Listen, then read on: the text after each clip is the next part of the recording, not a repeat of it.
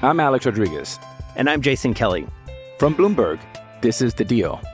Each week, you'll hear us in conversation with business icons. This show will explore deal-making across sports, media, and entertainment. That is a harsh lesson in business. Sports is not as simple as bringing a bunch of big names together. I didn't want to do another stomp you out speech. It opened up so many more doors. The show is called The Deal.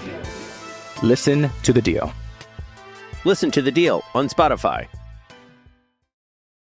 Why take one vacation with the family when you could take all of them? With Royal Caribbean, you don't just go to the beach. You visit a private island and race down the tallest water slide in North America.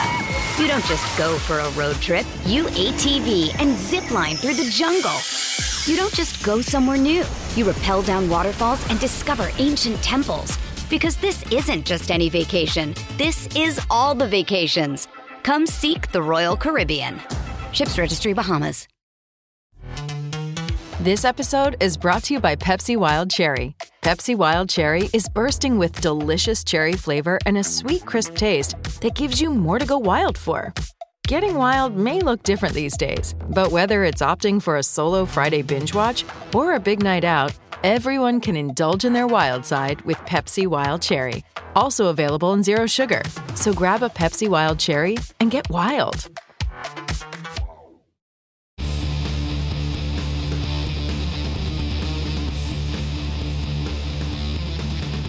Hey, friendo, Steve here. And Lars. And welcome back to Going In Raw, the only pro wrestling podcast you need to be listening to right here at youtube.com/Steven Larson. Available wherever podcasts can be found, and of course, taped live at the Twitch. Twitch.tv/Steve and Larson. Got a busy weekend.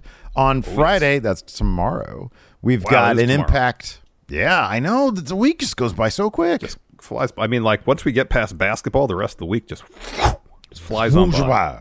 Flies by. Yeah, so we've got Impact and SmackDown, sort of a dual watch-along situation tomorrow. It's Bound for Glory. And we've got... we should do... we have tomorrow's Friday show. We'll do our predictions on our Friday show. For Bound for Glory. And we should do our Extreme Rules predictions tonight after Smash Zone and get them up on Friendo Club. We'll do that as well. Saturday, of course, we've got Extreme Rules, and we've got right after Extreme Rules. Oof. I don't know who has it worse. Have you noticed that ACW champion Alpha Zoe, he's got a show in the Bay Area, in San Francisco, that has the same bell time as the ACW show. I appealed to him on Twitter. I said, look, we'll get you a helicopter. We need you here in Sacramento for the main event. Hopefully he's like, he's opening the show, special attraction, ACW champion Alpha Zoe, opening the show there on Saturday, and then closing it out, ensuring that we get to purchase Action Coast Wrestling. We're planning on being there for that main event. We're going to be there, man. Yeah. I mean, we'll finish up our duties here at Going In Raw, and then off we go. Helicopter's waiting for us. Yeah. So that's going down. Well, I don't think we need a helicopter. It's like a 15-minute drive. So I think there's probably maybe tickets still available for Action Coast Wrestling. If you're like, yeah, no, I want to watch some live wrestling. Can't make it to Extreme Rules. I'm in the Sacramento area. Eventbrite, Action Coast Wrestling. Yes. It might still be listed under Action Coast Empire. I'm not sure. Just put in Action Coast. It'll show up. Yeah, it should show up. Anyways, so we got a packed weekend. Hopefully you'll join us for some or all of that. Yeah. Be cool. Let's talk about drama. You want to talk about drama? Sure, let's talk about some drama. Of course, last night, Fightful broke the news, shortly after Dynamite went on the air, that Andrade and Sammy Guevara. Thank you, Steve. Got into a backstage scuffle after they were beefing on social media days prior. It's all kind of stemmed from Andrade doing an interview with Mas Lucha where he talked about Sammy being upset about how hard he was being hit in the ring. Anyways.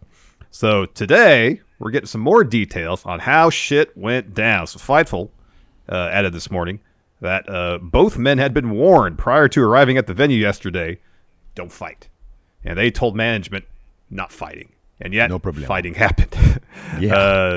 However, sources told Fightful that when Andrade arrived at the venue, he waited for Sammy and threw, quote, a couple punches before the scrap was broken up. Dave Meltzer offered up some more potential details in the latest Wrestling Observer Radio, saying that he consistently heard from his sources that Guevara didn't throw any punches, didn't even fight back. Even after Andrade started throwing hands, one source told Meltzer that Andrade spun Guevara around. Sammy pushed him, and that's when Andrade started pushing. Apparently, like the early narrative that went out to TMZ and such was more so from Andrade's point of view. That's one thing Meltzer said. Meltzer also said this as to why Andrade decided to escalate the beef with Sammy from arguing to fisticuffs. Meltzer speculated, and these transcripts come from Wrestling Inc. This is Meltzer's opinion. Quote, Andrade's trying to get fired. We all know that. I don't think we all know that, Dave. So far, he hasn't succeeded. When guys want to leave, some will go to great extremes to do that. It's happened to WWE. Now the situation is on the other front where there's a few people, and it's not that many. It's like 3 that want to leave. There's different stories and whatever, and Andrade is one of them. So when we backtrack, and, even I had tweeted this out, Dave Meltzer had tweeted this out, something similar. Couldn't this have been prevented? Seemingly, they did everything they could short of sending. Well, look, okay, what are you going to do? Send security out there? If both men have said, no, it's cool, we're going to come in and talk about this. If both men have said that, then do you still go overboard and say, hey, send security out there and make sure you intercept them, make sure they don't dodge you so that they can find each other? Dude, a month ago, like, Kenny Omega was getting bit in the locker room. Yeah. Yes, you have them escort into the building, and you have him brought to Tony Khan's office. You talk it out right then and there. You don't say, hey, you just don't send a warning, hey, don't fight, please. You make sure it doesn't happen. Okay, but hold on a second. Here's the thing. Look, it's easy to say that, but at the same time, and I'm defending this situation because I feel like at the same time, it's not like CM Punk said, I'm not going to beef with these guys. I said what I have to say. I'm not going to beef. And Kenny Omega and the Young Bucks were like, we're not going to do that. I understand if you got an agreement from both men, from both guys, no, it's fine. It's cool. We'll talk it out. And then one of them, in bad faith, was lying the whole time. I don't know. I kind of feel like, really? We needed to send armed security out there? I don't think you necessarily need armed security, but you should. I understand the circumstances are completely different. I'm not trying to compare the circumstances of Brawl Out, Scrum Gate, Muffin Mania, the Gripe Bomb with this. I'm not. But given what just happened a month ago, I'm not. Given what happened a month ago, I'm sure Tony Khan maybe didn't expect violence to ensue once he walked into the all-out scrum, media scrum, and yet it happened. I don't know, you got to prepare for any eventuality, especially when they both say on social media. I understand it's easy to text them, do a group text and say, hey, guys, let's be cool, don't fight. And they just be like, yeah, sure. All right. But you got to have someone around just to make sure shit doesn't hit the fan. Yeah, but here's the thing. Look, you and I, we don't know the placement of people where they were. I mean, obviously, Andrade didn't pummel the shit out of Sammy Guevara. Somebody broke this up. Somebody was there to make sure that it didn't get beyond a couple punches. So that much is there. I just don't know how much, people can criticize, and I was one of them yesterday. I'm just saying, if you have an agreement, you can't expect, and maybe going forward now he understands, you can't, DTA, don't trust anybody, but I don't know that's, man, you don't know what's going to happen until you're in this situation. And even though like a completely different situation led to a fight a month ago, I don't know that you're going to expect it this time around is my point. So yeah, I think for people who say, this totally could have been prevented, it seems like steps were taken. What we always criticize him for, communicate. Yeah. He did that this time. Tony Khan did that this time. He communicated. Management. And he got, somebody did, and they got an agreement. It's cool. We're going to come in and talk. And then Andrade decided, throw hands. Yeah, psych. No, I'm not saying, I'm not trying to wag my finger at Tony Khan and said, how dare you do nothing? He did something, and I appreciate that. Same time, though, you see what they're saying on social media. This has been like just a long string of backstage beefs, some of which have turned violent or on the verge of violent. Yeah. Just eliminate the idea that any violence is going to happen. just say, rather than maybe text them or call them and say, like, hey, guys, no fighting, just say to them, hey, when you get to the arena, you're going to check in with security, and someone's going to bring you to my office. And we, the three of us, are going to sit down and talk about this. That's my point, is rather than just one being, guy are you going to fight? No, fine. If one guy is intent on getting fired, he was intent that's what Meltzer says. On punch. Yeah, but dude, I'm sorry. I'll put it this way. You're right. If one guy is intent on punching another guy, he'll say and do whatever it takes. I'm not sure if you have, hey, check in with security. Andrade shows up, there's security. I'm not checking in with them. I mean, that's entirely possible. That's entirely possible. I'm saying if you want to minimize the chances of this going violent, you have them escorted right into Tony Khan's office as soon as they show up. And Tony Khan, also from my vantage point is Tony Khan assuming more of a leadership role other than like, you're going to fight? No, cool. Like, especially after Brawl Out. We don't know that was the extent of it. I mean, there might have been a long, hashed out chat message that Andrade's laughing his way through. Could be. We don't know. But my point is, it seemed like it was a little less preventable. It's not like nothing was done. Yeah, exactly. There seemed to be some communication. I'm not disputing that because I think last night when we got the first word of it, we were like, how could they have just done nothing considering what just happened? And that I agree with you. Some stuff happened, yeah. But given what has happened, yeah, like I feel like you have to just not be in a situation where you reach out and be like, hey, you guys aren't fighting, right? No, all right, fine, carry on. Like you got to be a little more proactive about this stuff. Listen to you, Mr. Martial Law here. Well, that's not what I'm saying. I'm just saying everybody's on lockdown. You've had two high-profile instances of late of people beefing backstage and to some degree it turning violent. Yeah. And if you even sense that this could go in that direction, you can't just be like, hey, you guys aren't going to fight, right? You gotta be proactive about that. And Tony Khan as the leader has to step up, get those guys in a room and tell them, all right, are you going to work this out? No. All right, then get out of here. So let's talk about what happens next. You got to fly too. I got to fly in my office. Yeah. What the hell? What happens next? So Andrade, intent on committing violence. He's apparently part of Eric Young's new group. He come in with a yellow hoodie. Intent on committing violence. Let's say Meltzer's opinion and speculation. Let's say there's some validity to that. All right. This dude is going to be a menace until he's let go. How do you handle that? I mean, if Andrade's intent, this is a massive if, this is just based on what Meltzer said. We have no information to back this up whatsoever. If Andrade is intent.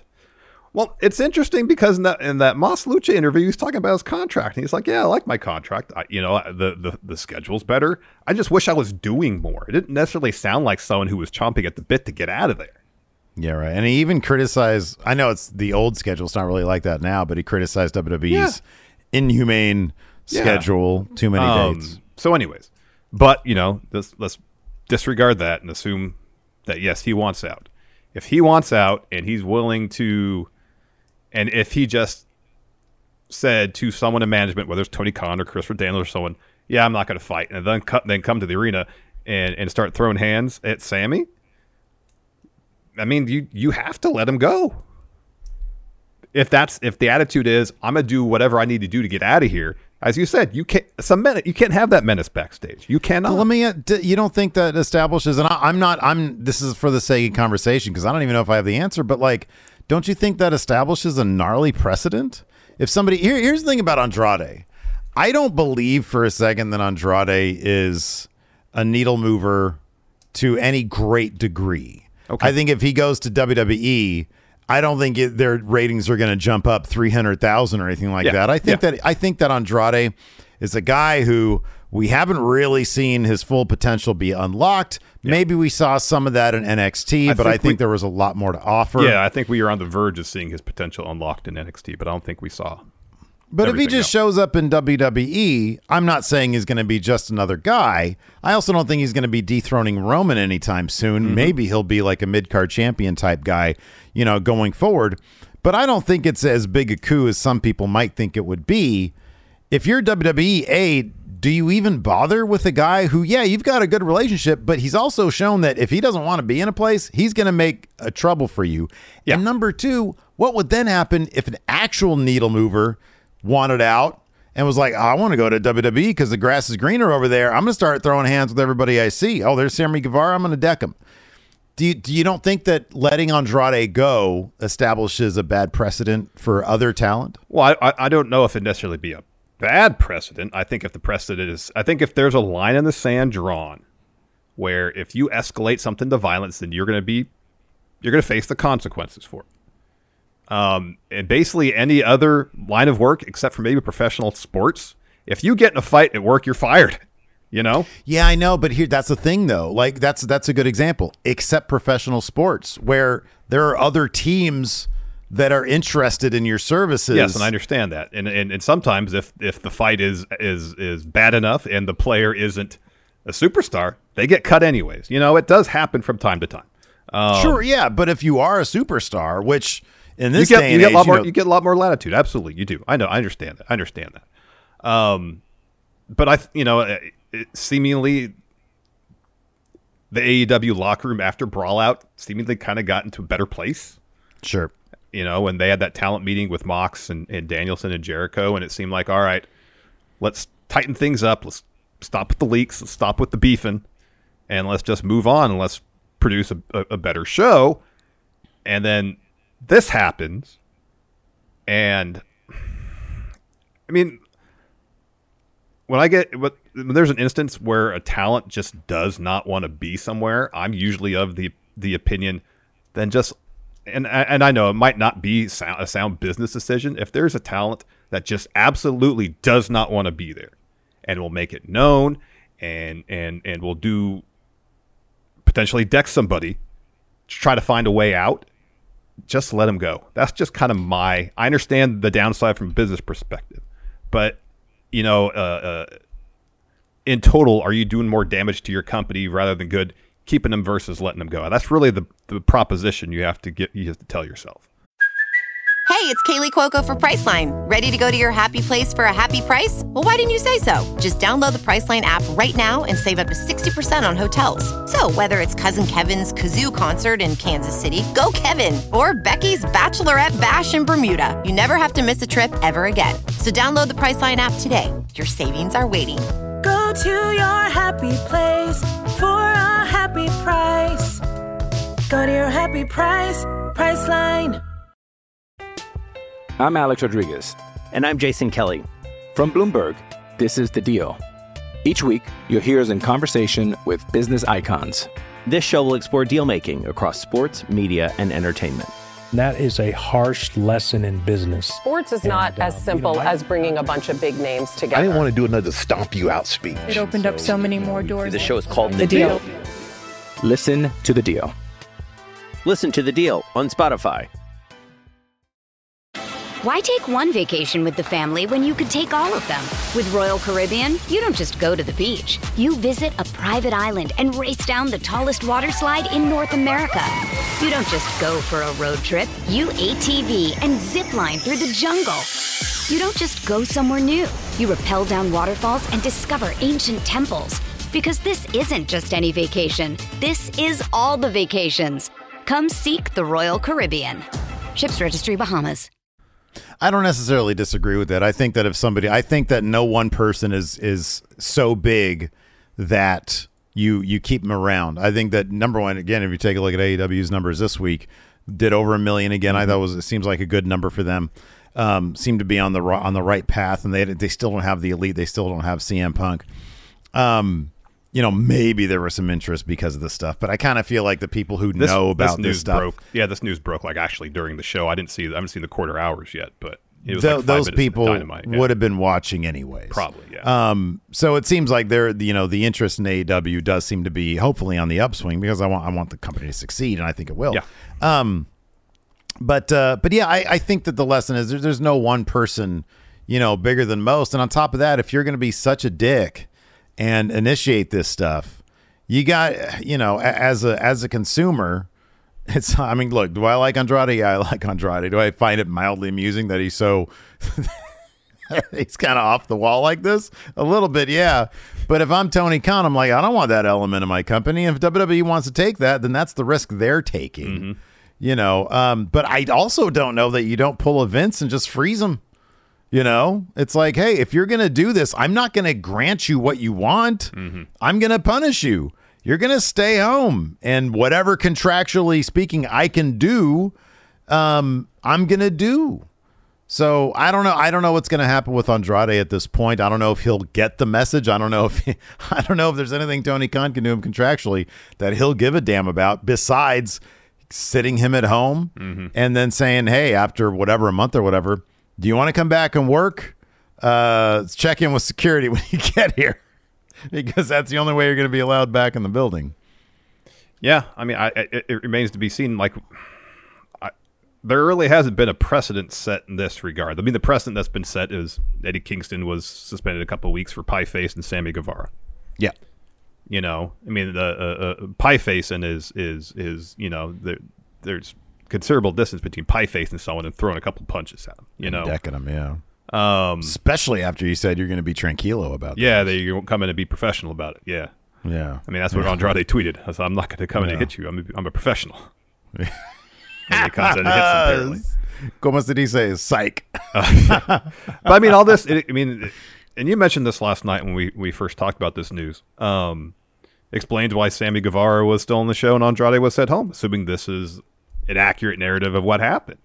Yeah, right. If Sammy was minding his own business, Andrade rolls up to him and starts throwing hands. And yeah. Even if Sammy did push him, like if Andrade comes up and spins him around and is acting aggressive and Sammy pushes him, that's understandable, Oh, that's keep away from me. Yeah, exactly. Yeah, and then Andrade starts throwing hands. Okay, I get it. Now, I mean, you can still have the debate whether Sammy should have been in the main event, because it's all this at the time still served as a distraction. It did. You got to ask yourself, okay, what is better? Where are your priorities? Your priorities should be telling Daniel Garcia's story, not, hey, Sammy, you know what? Feel bad about what happened to you. You got run down publicly, and now this dude threw some punches at you. So you're going to pick up this win tonight. I don't know, because that whole story hadn't been out there, and the crowd was giving Sammy so much shit. If all this stuff, if the truth, or what we know as the truth here, had gotten out, the crowd wouldn't have been giving him the shit, I don't think, that they were giving him last night, because of what we know. Probably not, but I don't know if the crowd is really inclined to give Sammy the benefit of the doubt. They're not. No, of course they're not. But at the same time, at this point, I'm like, okay, Sammy seemingly acted accordingly. I mean, do I want to see him on my TV? No, but I don't think the guy should be punished. No. I don't think he should have not been in that main event. Maybe not given the spotlight that he was given. But I don't know. It's Tony's company. He can do what he wants. He's aiming for that Meltzer Booker of the Year. I guess maybe just aim for consistently good television, Tony, and maybe the Booker of the Year award will follow. Oh man. There might be some. Hold on, I got a good transition. Sorry. There might be some changes coming to AEW. Let's talk about some commentary changes at WWE, Larson. Yeah, so we got the season premiere of SmackDown tomorrow. Gosh, tomorrow's Friday already. So Dude, in advance I'm telling of you, that, time is going by too quick. Really is. In advance of that, Variety reported today, and since confirmed by WWE, that they are changing up the commentary teams on Raw, SmackDown, and NXT starting this Friday. So Michael Cole and Wade Barrett will be helming the commentary booth for SmackDown. Kevin Patrick, Corey Graves will be doing the same Monday Night Raw, and then Vic Joseph will be joined by, Booker T. Can you dig it, sucker? On NXT. So Byron Black Snow, baby. Byron is being moved from commentary. He'll be doing interviews alongside the returning Kathy Kelly. That's awesome. Kathy Kelly's coming back. That is really cool, yeah. But with this shakeup, it means apparently that Jimmy Smith is finished with WWE. Smith took to Twitter, comment on his departure, saying, quote, "Just wanted to say now the story is officially out, that my time with WWE is officially done. Had a lot of fun. I met some great people. Really and truly blown away by the acceptance from the WWE fans. You folks made it work every week. Make it work every week, and your enthusiasm was amazing." I thought Jimmy did, all told, a pretty solid job. He didn't detract from the matches. I don't know if he added a ton, but part of play-by-play, I feel like, is relaying in kind of basic terms the story that's playing out in the ring, and to get the analysts to really fill in the picture from there, you know. And from that vantage point, I thought he did fine. Oh man, I thought he was fantastic. I really hope this was Jimmy Smith's decision to step away, maybe because he's got a podcast. I hope it was his decision and not WWE's, because I kind of liked his work. I'll be honest with you. I think, look, I like Kevin Patrick doing the backstage stuff. Hopefully he's going to be good on commentary. But like, if given a choice, given what I know between both guys, if I had a choice between Kevin Patrick and Jimmy Smith, I'd go with Jimmy Smith. I thought especially the thing about Jimmy Smith, they were really developing a decent chemistry, those three. And especially as it pertains to when more outlandish things I always picked up on this. Whenever more outlandish things would happen and Corey would be beside himself, he'd be like, guys, can't you see what's happening here? Jimmy Smith would be like, yeah, it's crazy. Like, he'd always intentionally undersell it to make Corey even more infuriated. And I thought that was a nice little subtle sort of, growth of chemistry we saw between all three of those guys. And I thought Jimmy did add everything you needed to add to solid play-by-play. I thought it was a big contrast between a guy who took away so much with Adnan Virk, who I thought was awful in that role. And I thought Jimmy Smith came in, he made himself invisible when he needed to be invisible, and he added to it when he needed to. Thank you. That's what I was trying to say is like the old adage about baseball is like, if you don't notice an umpire, they're doing their job.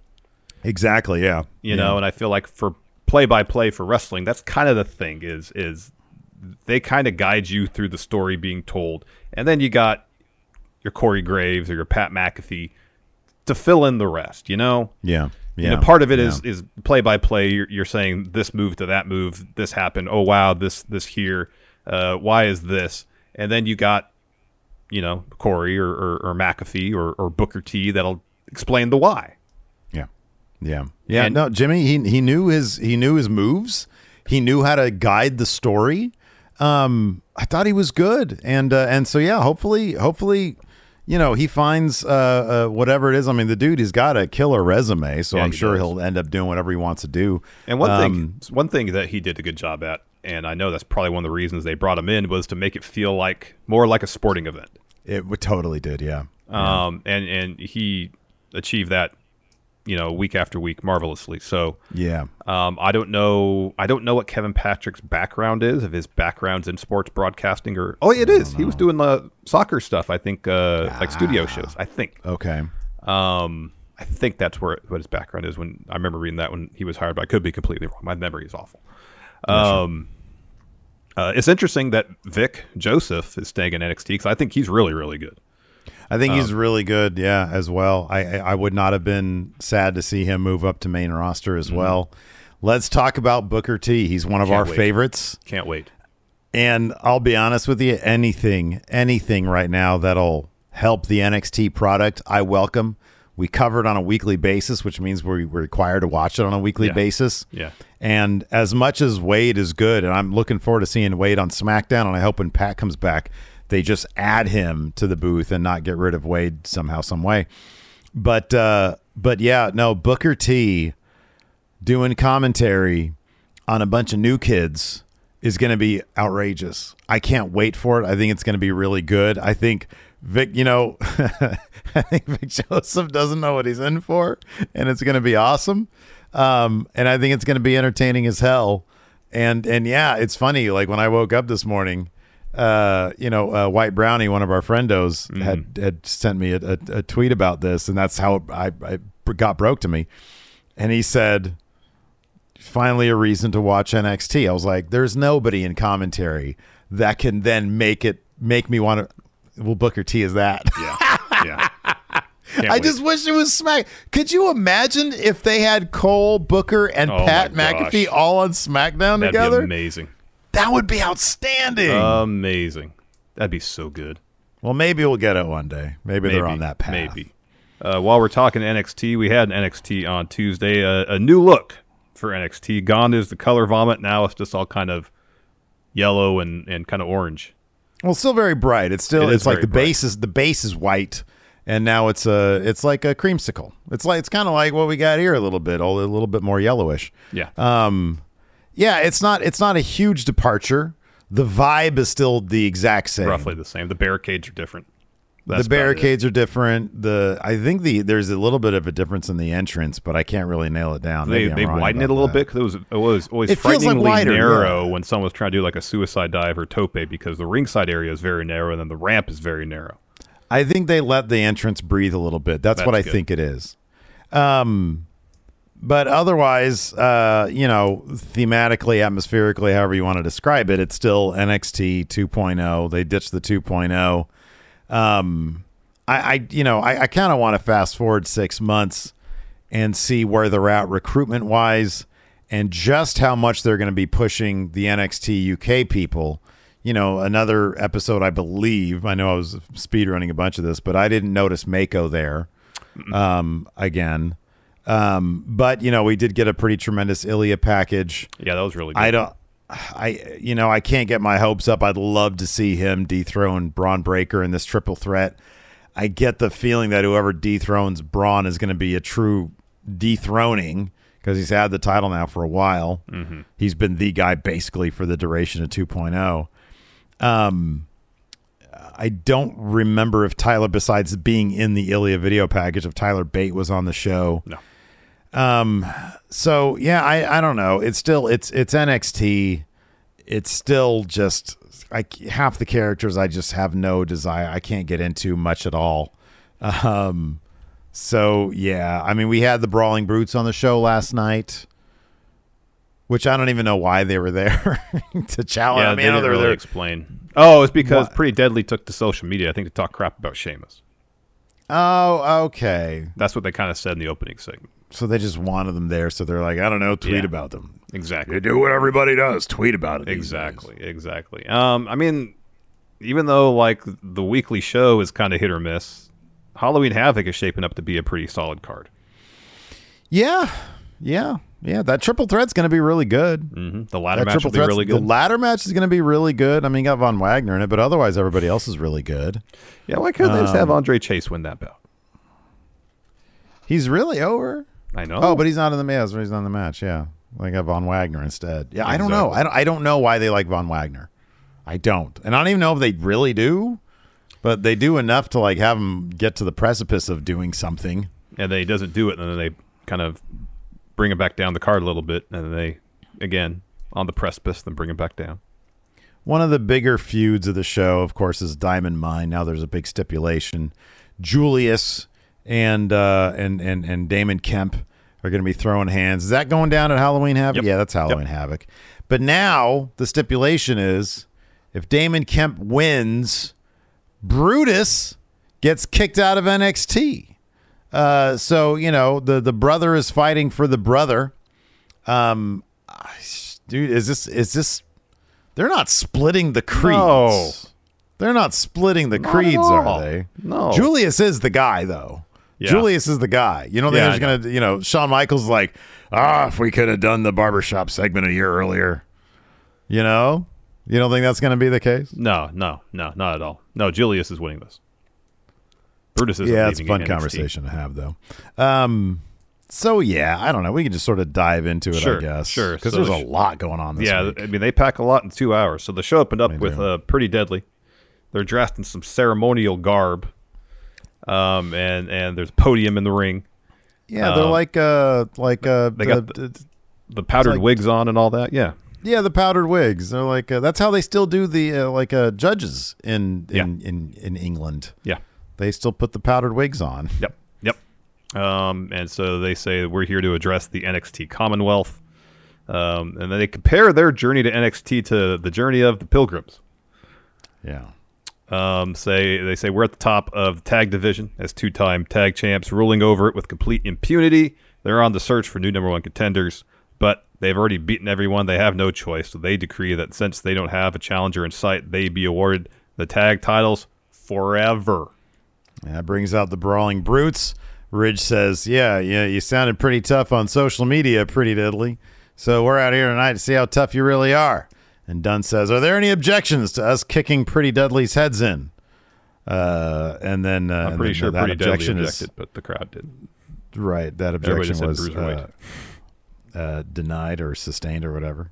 Yeah, everybody just said bruiserweight. Yeah, and then Pretty Deadly claimed that they were hacked by Kevin Nash, which was pretty clever. And then Kevin Patrick and Kevin Owens, and then the Brutes storm the ring. Say Pretty Deadly just talk about how gritty they are. All we ask is that you prove it. Butch says it's fight night, and then a brawl breaks out, and the Brutes send Pretty Deadly out of the ring. Yep. Earlier in the day, Toxic Attraction arrive at Performance Center in SUV. Gigi and JC get out. They're basically immediately attacked by Alba Fire, and then Alba gets in the car, and then it drives off with the idea that Mandy's still inside. But clearly she was not. Otherwise, they would have shown her on camera. I don't know where Mandy was. She's on vacation. Who knows? Day off, Steve. Day off. Yeah. After that, we had Carmelo Hayes versus Oro Mensah. Does the fact that Carmelo won this mean anything for Oro Mensah? I don't think he's got a shot at that. No, why would you have your new North American champion lose this match if Oro Mensah, let's say they wanted Oro Mensah to win the North American match, the ladder match? I don't think they're going to have him lose here. No, he wouldn't even have a match against Carmelo Hayes. Yeah. Right. I think this sort of takes him out of the equation, doesn't it? It might mean that Oro might get a spot in the match that costs Melo the title at that moment. You know what I mean? Right. Yeah. That's a good point. Yeah, that's a good point. So Oro's going for his finish, the corner spinning heel kick. Trick gets Melo out of the way. He eats the kick. And then Melo hits Oro with the code breaker, follows with a top rope leg drop to get the win. Afterwards, Carmelo goes to commentary, puts on a headset, and says, people were saying that I was on a losing streak. Losing streak where? He says, well, Trick's getting medical assistance. I'm going to stay out here and see who's going to be in my ladder match. Yeah. Because the next match was Chase versus Von Wagner. Before we got to that, we have a trainer checking out Brutus. Brutus is like, I'm fine. And Julie says, no, trainer needs to look at you to make sure you're clear. Trainer's like, this dude's not clear. He's all messed up. Dude, his whole back is bruised up. Oh, yeah, it's a mess. So Duke Hudson steps in. He asks who's crying. Julia says, leave. Duke says, I just wanted to see what 10 chair shots to the back looks like. And Julia says, you know what? If you don't step off, I'm going to give you more than 10. And I'm going to see you in the ring tonight. This goes on a little bit longer with Brutus trying to get up and attack Duke. But, that just led to a match tonight. Then we got Andre Chase versus Steve's favorite wrestler, Von Wagner. Dumpster champ. Chase is working over Von's leg pretty effectively. Hey, college man. Yeah. And then eventually Robert Stone gets on the apron to distract. Instead, he gets body slammed by Thea Hale on the floor. And so Chase is like distracted by all that. Von blasts him in the back. He's looking for a slam of some sort. Chase lands on his feet, rolls up Von, gets a 2. He really should have won there. But then Von hits a boot in his finisher to get the win. Then we cut back to commentary with Carmelo giving his take on the winner, and Wes Lee just flies in. It was great because he did it right on cue when Carmelo was saying, this ain't going to be Oro's match, it's not going to be Chase's or Von Wagner's match, it's not going to be, and it sure isn't going to be that lump Wes Lee. And right when he's saying his name, he just comes flying in out of nowhere. That was cool. That was cool. So the bunch of refs come out to break it up. After that, backstage, we've got Chill Sangha watching what's going down with Nathan Frazier. And Sanga's like, he's reflective. He's like, man, it should be me out there. He says, but I lost to Von Wagner, and now Von Wagner is going to Halloween Havoc. And Frazier says, yeah, man, you know what? I went down early 1-0 to Axiom, thinking I could go down 2-0 and lose, but I blocked out all the negativity. I tied it up at 1-1. And I got a good chance to win next week and go to that ladder match. And Sangha says, well, you know what, man? If I can't win that North American title, I hope you do. And Frazier's like, oh, man, thanks. I feel like $1 million now. And then Veer comes. Veer steps up, and they just share a knowing glance, man. Yep. That's going to be if Veer sort of adopts the, Chill Sanga's thing. Yes. I'm looking forward to that, man. I don't want to be a thing where Veer comes in and be like, hey, where's your intensity, Sangha? No, I don't want that. I don't want that. Chill Sangha is great. Don't lose Chill Sangha. I want Sangha to be like, what were you doing out there, coming every week and being all intense? Exactly. All that intensity on the main roster, what'd it get you? You're back here with me. Nothing. Be chill. Let's be chill. You need to focus. Be chill. Then we got a quick Lash Legend promo. She just said, she said I dropped Wendy Chu's ass before. I'm gonna do it again tonight because they have a match. Mm-hmm. And then we get Grayson Waller outside the Performance Center, and he's telling security, "You have one job. Make sure they have no visions of Apollo Crews." Yeah, man. That's probably what Tony Khan said to security. Hey, you guys got one job, no visions of Andrade. And then he snuck around. Andrade put on man, some for all I know, he said to him, hey, you got to check in with me before you do anything at the show. Come check in with me. And Andrade's like, yeah, thumbs up emoji. Andrade got on Jose's shoulders, put on a trench coat. There we go. They snuck into the place, dude. Oh, man. Anyways, after that, we had Wendy Chu versus Lash Legend. Wendy Chu got the win here. Lash was looking for a corner pump kick. Wendy evaded that, kicked Lash in the leg, followed with a top rope splash to get the win. Wendy Chu is pretty over. She's one of the ones in NXT that I really like. And even, you know what? I'll be honest, Lash Legend's been at it for a year. She's improving. Mm-hmm. Like her promo, I know was short, but like got more confidence. Yeah. It's not bad stuff. I think she's coming along. It's going to be a little while, but I think she's coming along. Mm-hmm. Mm-hmm. After that, we had a Wesley interview, and he's like, "This wasn't a statement tonight; it was a receipt." And he was like really hurt by it. He was like, "Man, Melo really tried to crush my skull in the locker and end my career." He says, "But I'm going all out for the North American title. I'd be lying if I didn't say I wanted to get my hands on Melo." And then Stack steps in. He says, "Oh, that's the real Wesley. You're ruthless. You hit Don's PCL. The rest of his body went the other way, and his PCL went this way." And Wes says, "Man, I said I didn't want to win the match that way." And he said, "You did it on purpose. Your actions have consequences." Yeah, they have a match next week, I believe. Yep. Then we got a Gallus video package, and they talk about being suspended, but they'll be back soon enough. Apparently, Mark and Wolfgang, they're going after those tag titles because they call out Pretty Deadly. And then Joe calls out Braun Breaker. Says, when we get back, it'll be what? Gallus Boys on top. They should bring their talk show back, Gallus Boys on Talk. Gallus Boys on Talk. What's going on with no Mdar? I don't know. I miss Supernova Sessions. It was such a fun show. Supernova Sessions. That's how talk show segments should be done. I know. There's charm. There's chemistry. That shit was so good. It was awesome. Yeah. After that, we had a Katana Chance and Caden Carter video package. I actually quite like this because it seemed very genuine. What are they now? I'll be honest with you. I sort of fast forward through a bunch of this. So it was just talking about their respective backstories, where Carter's like talking about how different they are and how she wanted to be a wrestler since she was little, whereas Katana, she's a gymnast, did the American Ninja Warrior stuff. And then 5 years, and then she had her WB tryout, and then she fell in love with pro wrestling. But then she also talked about the time where she had to step away. And during that, it was then that she realized that her and Caden shared the same goals, and then they were on their mission to get the tag titles. And then Carter there's like a really good moment where Katana's talking about stepping away. And like Carter just reaches out and it's like touches her shoulder or something. It just felt genuine and real.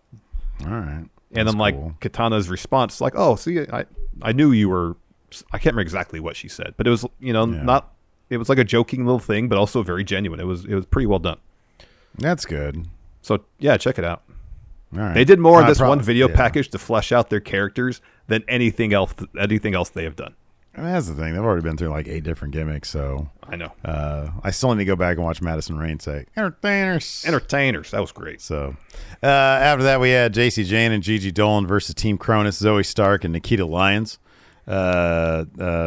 Team Cronus got the win here with Lyons hitting that split pin on Gigi. I don't get why Zoe, she hits her finish. Could have pinned Gigi right then and there, but takes the time to go tag in Nikita so she can do the split pins thing to get the win. Like, I feel like Zoe Stark finish is like more than effective enough to get the win right then and there. Yeah, but they love that Nikita Lyons pin. Like that's like a featured attraction, dude. Yeah, I know. That's a featured attraction. Like, I get it. I get it. But I see what you're saying. But I get why they do that, man. After that, we had a really nice Ilya Dragunov video package. Yeah, this was well done, too. Frustrated I wasn't the one to unify the UK and NXT titles. He says, opportunities like that happen once in a lifetime. He says, I can't change the past, but I can change the future. He says, Braun is a great champ, but he's a man at Halloween Havoc. Braun's facing a machine. He says, I leave every ounce of myself in the ring, including days, weeks, and months of my career. He says, that's something J.D. McDonough talks about, but doesn't possess. He says, he'll suffer a great deal of pain at Halloween Havoc, but it'll be worth it because I'll be champ. Well, yeah, it was really good. I hope that's the case. I don't think it's going to happen, but I hope I hope it's the case, too. I hope it's the case. So then we got Grayson Waller Effect talk show. Cora Jade and Roxanne. So Cora and Roxanne are there and talk about their match at Halloween Havoc, and they talk about it. Waller will try to interject from time to time, put the spotlight back on him. At one point, he says, I have 2 scoops.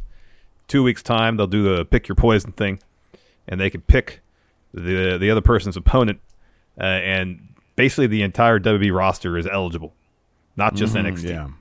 Yeah. And then second, their match at Halloween Havoc would be spin the wheel, make the deal, which is great. But then he went and spun the wheel there rather than waiting for Halloween Havoc.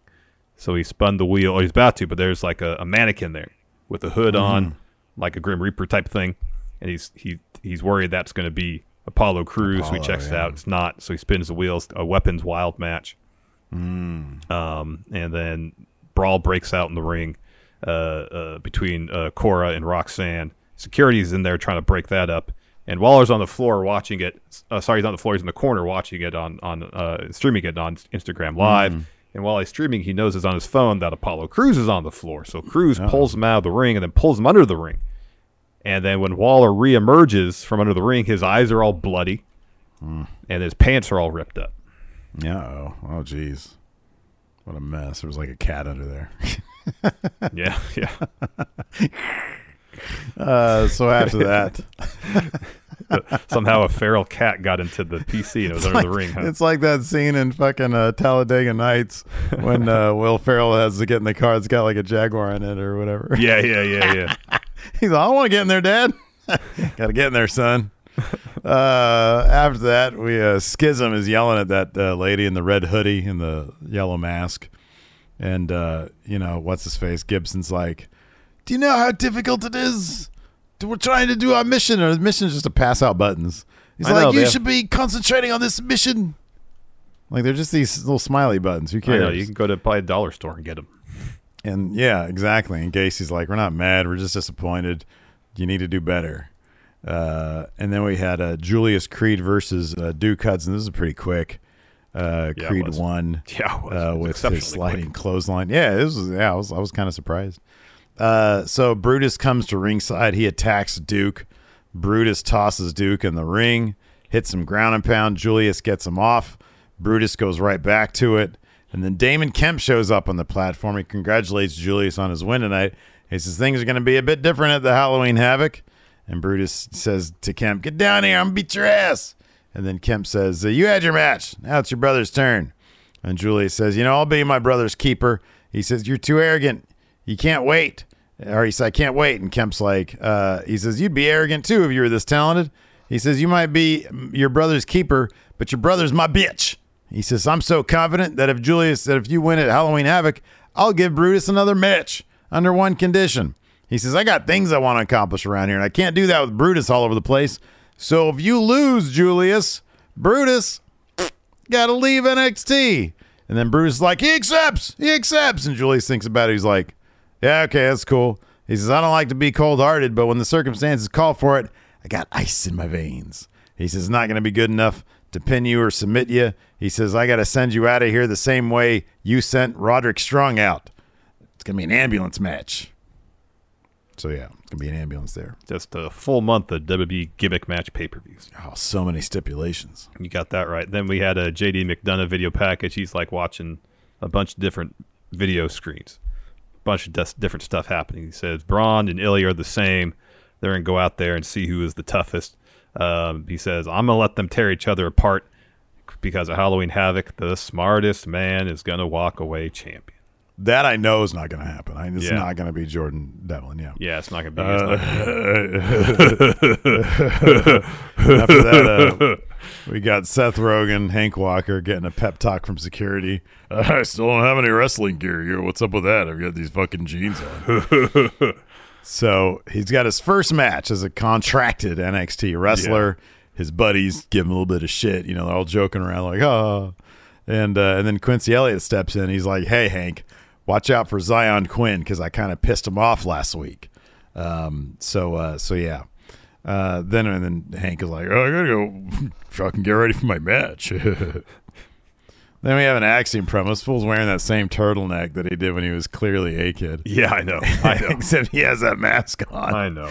He's like, next week is a final match and best of 3 with Frazier. The first 2 matches were so close, they could have gone either way.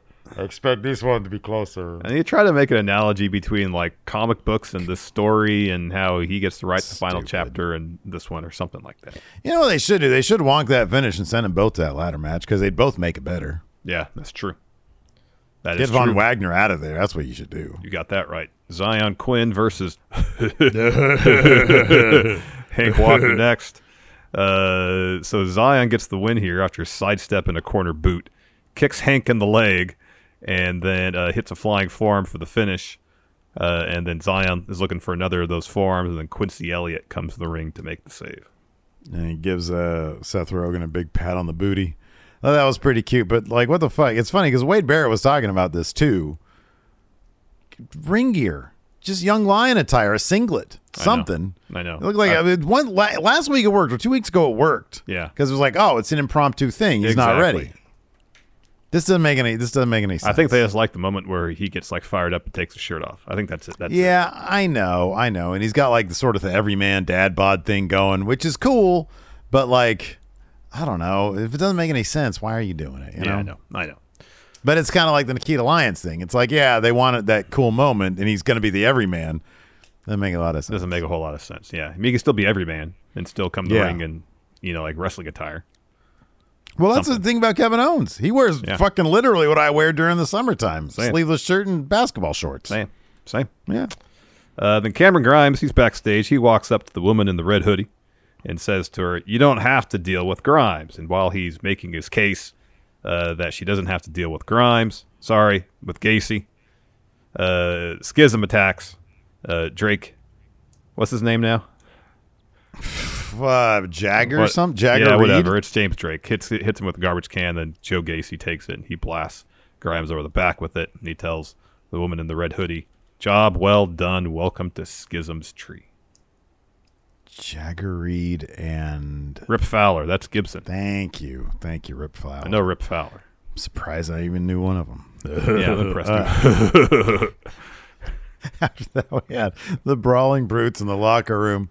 Briggs and Jensen step in to wish them good luck, and they're like, hey, man, we'd like a shot at those titles if you win those tag titles. And then a No Fame Blade walk in. They say the exact same thing. And Ridge is like, let me guess, you wanted a first shot of the titles. And Briggs is like, hey, get in line. Everybody's arguing. And then Butch starts hitting the wall with a chair. Yeah. Ridge tells Briggs and Jensen, if you guys want a shot of the title, you got to bring that same aggression you brought against Gallus. And then you two and No Fame Blade, you need to get serious. Yeah, that's pretty much it. And we had, Braun Breaker interview. Jordan Devlin and Ilya can trade as much as you want. Halloween Havoc's going to be a dog fight. And then Javier Bardal steps in and asks, why would you make the match at Halloween Havoc a triple threat? Same time of match where you lost the title. He's like, how are you? He's my temper got me in that first triple threat. My pride got me into this one. Xavier, your stupidity is going to lead you to requesting a match against Bardal next week. Yeah. So he's going to fucking annihilate Javier Bardal. Yeah, Javier Bardal is going to get wrecked, just annihilated. Then we got our main event, Brawling Brutes Why are you named after car oil? Brawling Brutes versus Pretty Deadly. This is a fun bout. Pretty Deadly got the win. So at one point, Elton Prince, takes a swing at the ref to just get himself DQ'd. Well, the ref ducks that, so then Pete Dunne sends him out of the ring. Brawling Brutes hit their finisher on Prince. That doesn't make any sense. Anyway, so Giovanni Vinci runs. I don't know how they can knock Prince out of the ring and they hit their finish on them. Bad note taken from old Larson here. So then Giovanni Vinci runs to ringside to distract Ridge while he's like in the midst of, like he's delaying to cover him because Vinci's supposed to run out for the distraction. Pete Dunne's like, cover him. What are you waiting for? Cover him. Yeah. He finally does, or he's about to, and then he's distracted by Vinci. Pete Dunne slides out of the opposite side of the ring to go after Ludwig.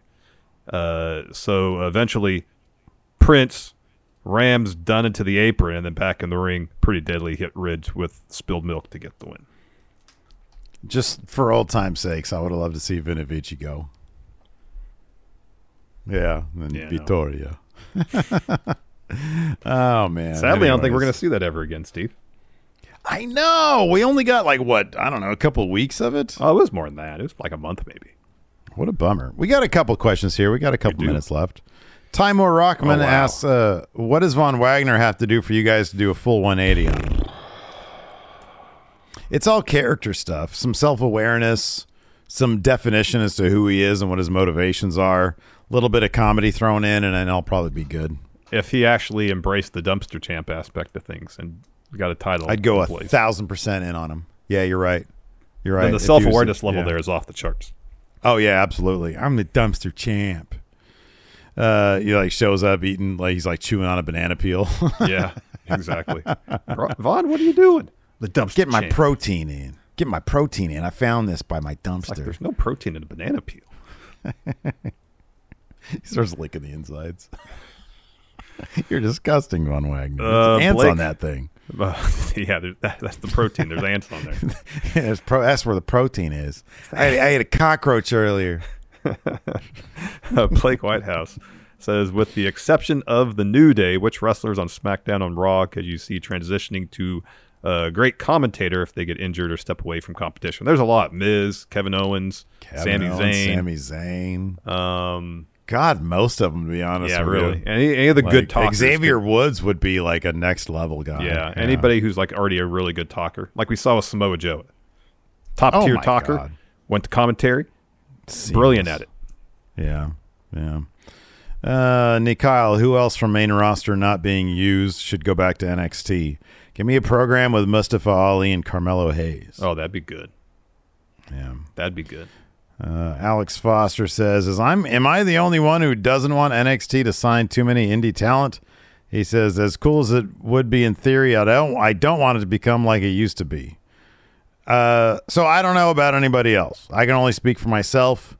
I like how it used to be because we used to have the buzziest fucking takeovers and really amazing matches and characters that came in with a defined character.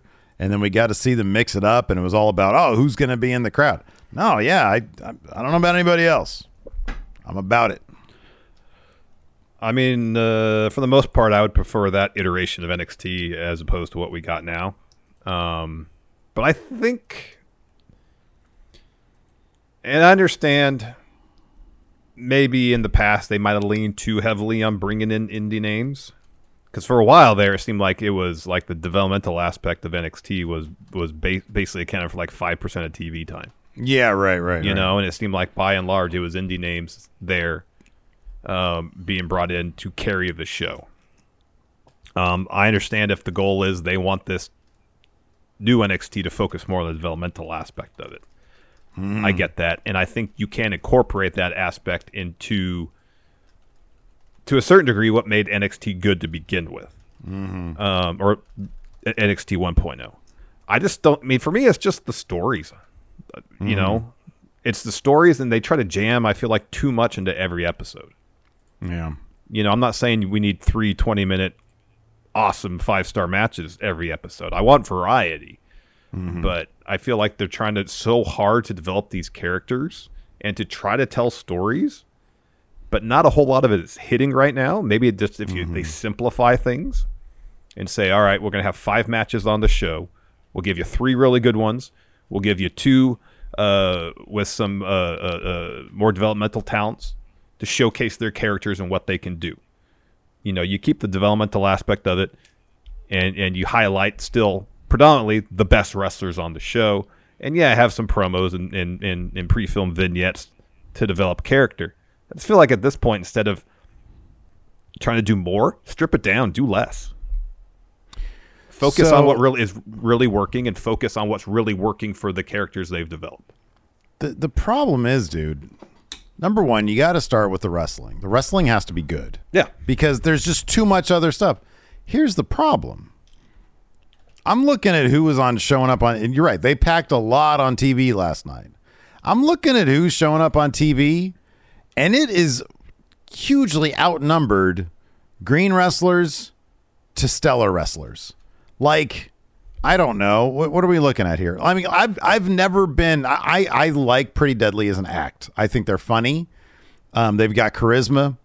They're okay in the ring. They're good. They're not like great, but they're good. So I'm fine with them. But I don't know if you look at the rest of them. Like, okay, we had Carmelo Hayes versus Oro Mensah. Oro Mensah is a really good wrestler. We both love Carmelo Hayes. Absolutely. Andre Chase versus Von Wagner. You got one of them can't wrestle a lick. Who else? Wendy Chu's a good wrestler. Lash Legend's still learning. What is this? JC Jane and Gigi Dolan, both good wrestlers. Zoe Stark's good. Nikita Lyons is all right. We know what she brings to the table, you know?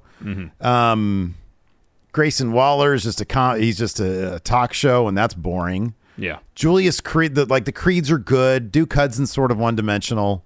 Like, maybe, like I said, in 6 months when Axiom's mask is off, and Nathan Frazier is getting more TV time, but then you have like Zion Quinn and Hank Walker. Zion Quinn is the veteran there. I know. And he's not good. So like, I do kind of, and then on top of that, your champion is Braun Breaker, and there's no Tyler Bate, there's no Mako Satomura. Gallus is suspended. So maybe if the entirety of the roster has the talent there for that. The problem is they're showcasing to a wide degree the people who don't have those wrestling skills. Yeah, that's what I said. You do 3 good matches that showcase, your marquee talent, and you have 2, maybe 3 shorter matches focused on developmental talent. So they're still getting their TV reps. They're still getting their TV time. They're still getting an opportunity to develop characters and grow as performers for a television product, not just at the PC or on the road. Not to say those aren't important, because they are. But they still need that TV time of those reps. But you're not leaning on that almost exclusively, Yeah. You could you could even things out a bit more to give us 55% essentially of what made NXT 1.0 great, and then keep 45% of what you're doing now. Yeah, I mean it's likely that they'll do that.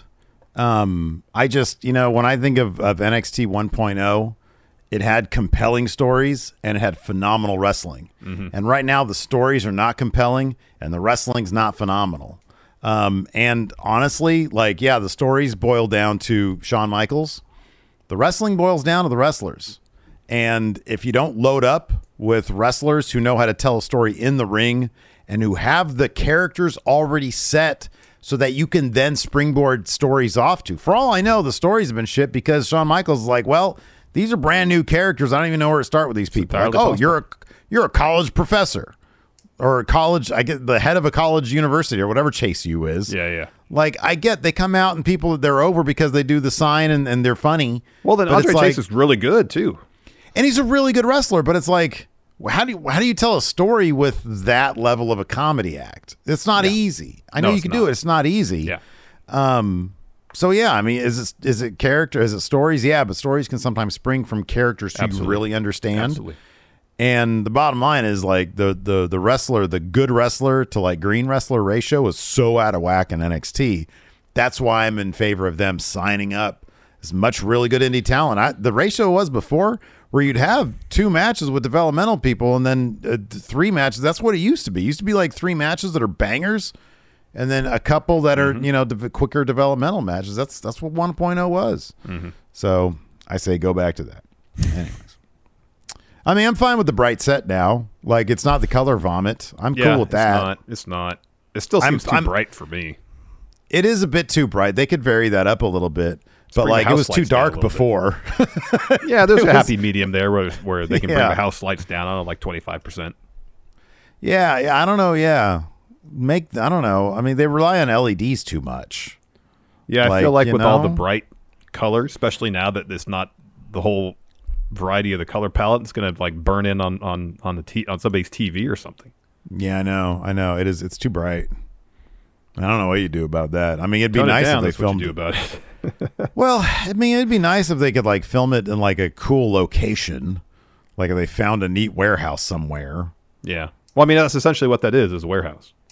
No, I know, and that I was just thinking that. I'm like, that's when I went there. That's what it looked like. It was just a warehouse, you know. Mm-hmm. So I don't know. Maybe just take all the LEDs out of there and just have the bleachers, and then get rid of the LEDs on the top of the building with the silhouettes of people and stuff like that. Get rid of that stuff. Just have that dimly lit.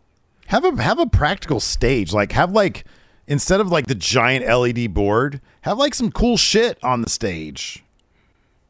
I don't know. Yeah. A replica of Stonehenge. That's good. That's a start. Yeah. That's a start. Some old cars. Right. And they give one away to the audience. Do a giveaway every episode. Yeah, do a giveaway every episode. Somehow, some way, no one ever wins one. Yeah, right. No, well, nobody wants it. That's why. Anyways, that's going to do it for us. Thanks, everybody, for tuning in. We appreciate it. Till next time, we'll talk to you later. Goodbye.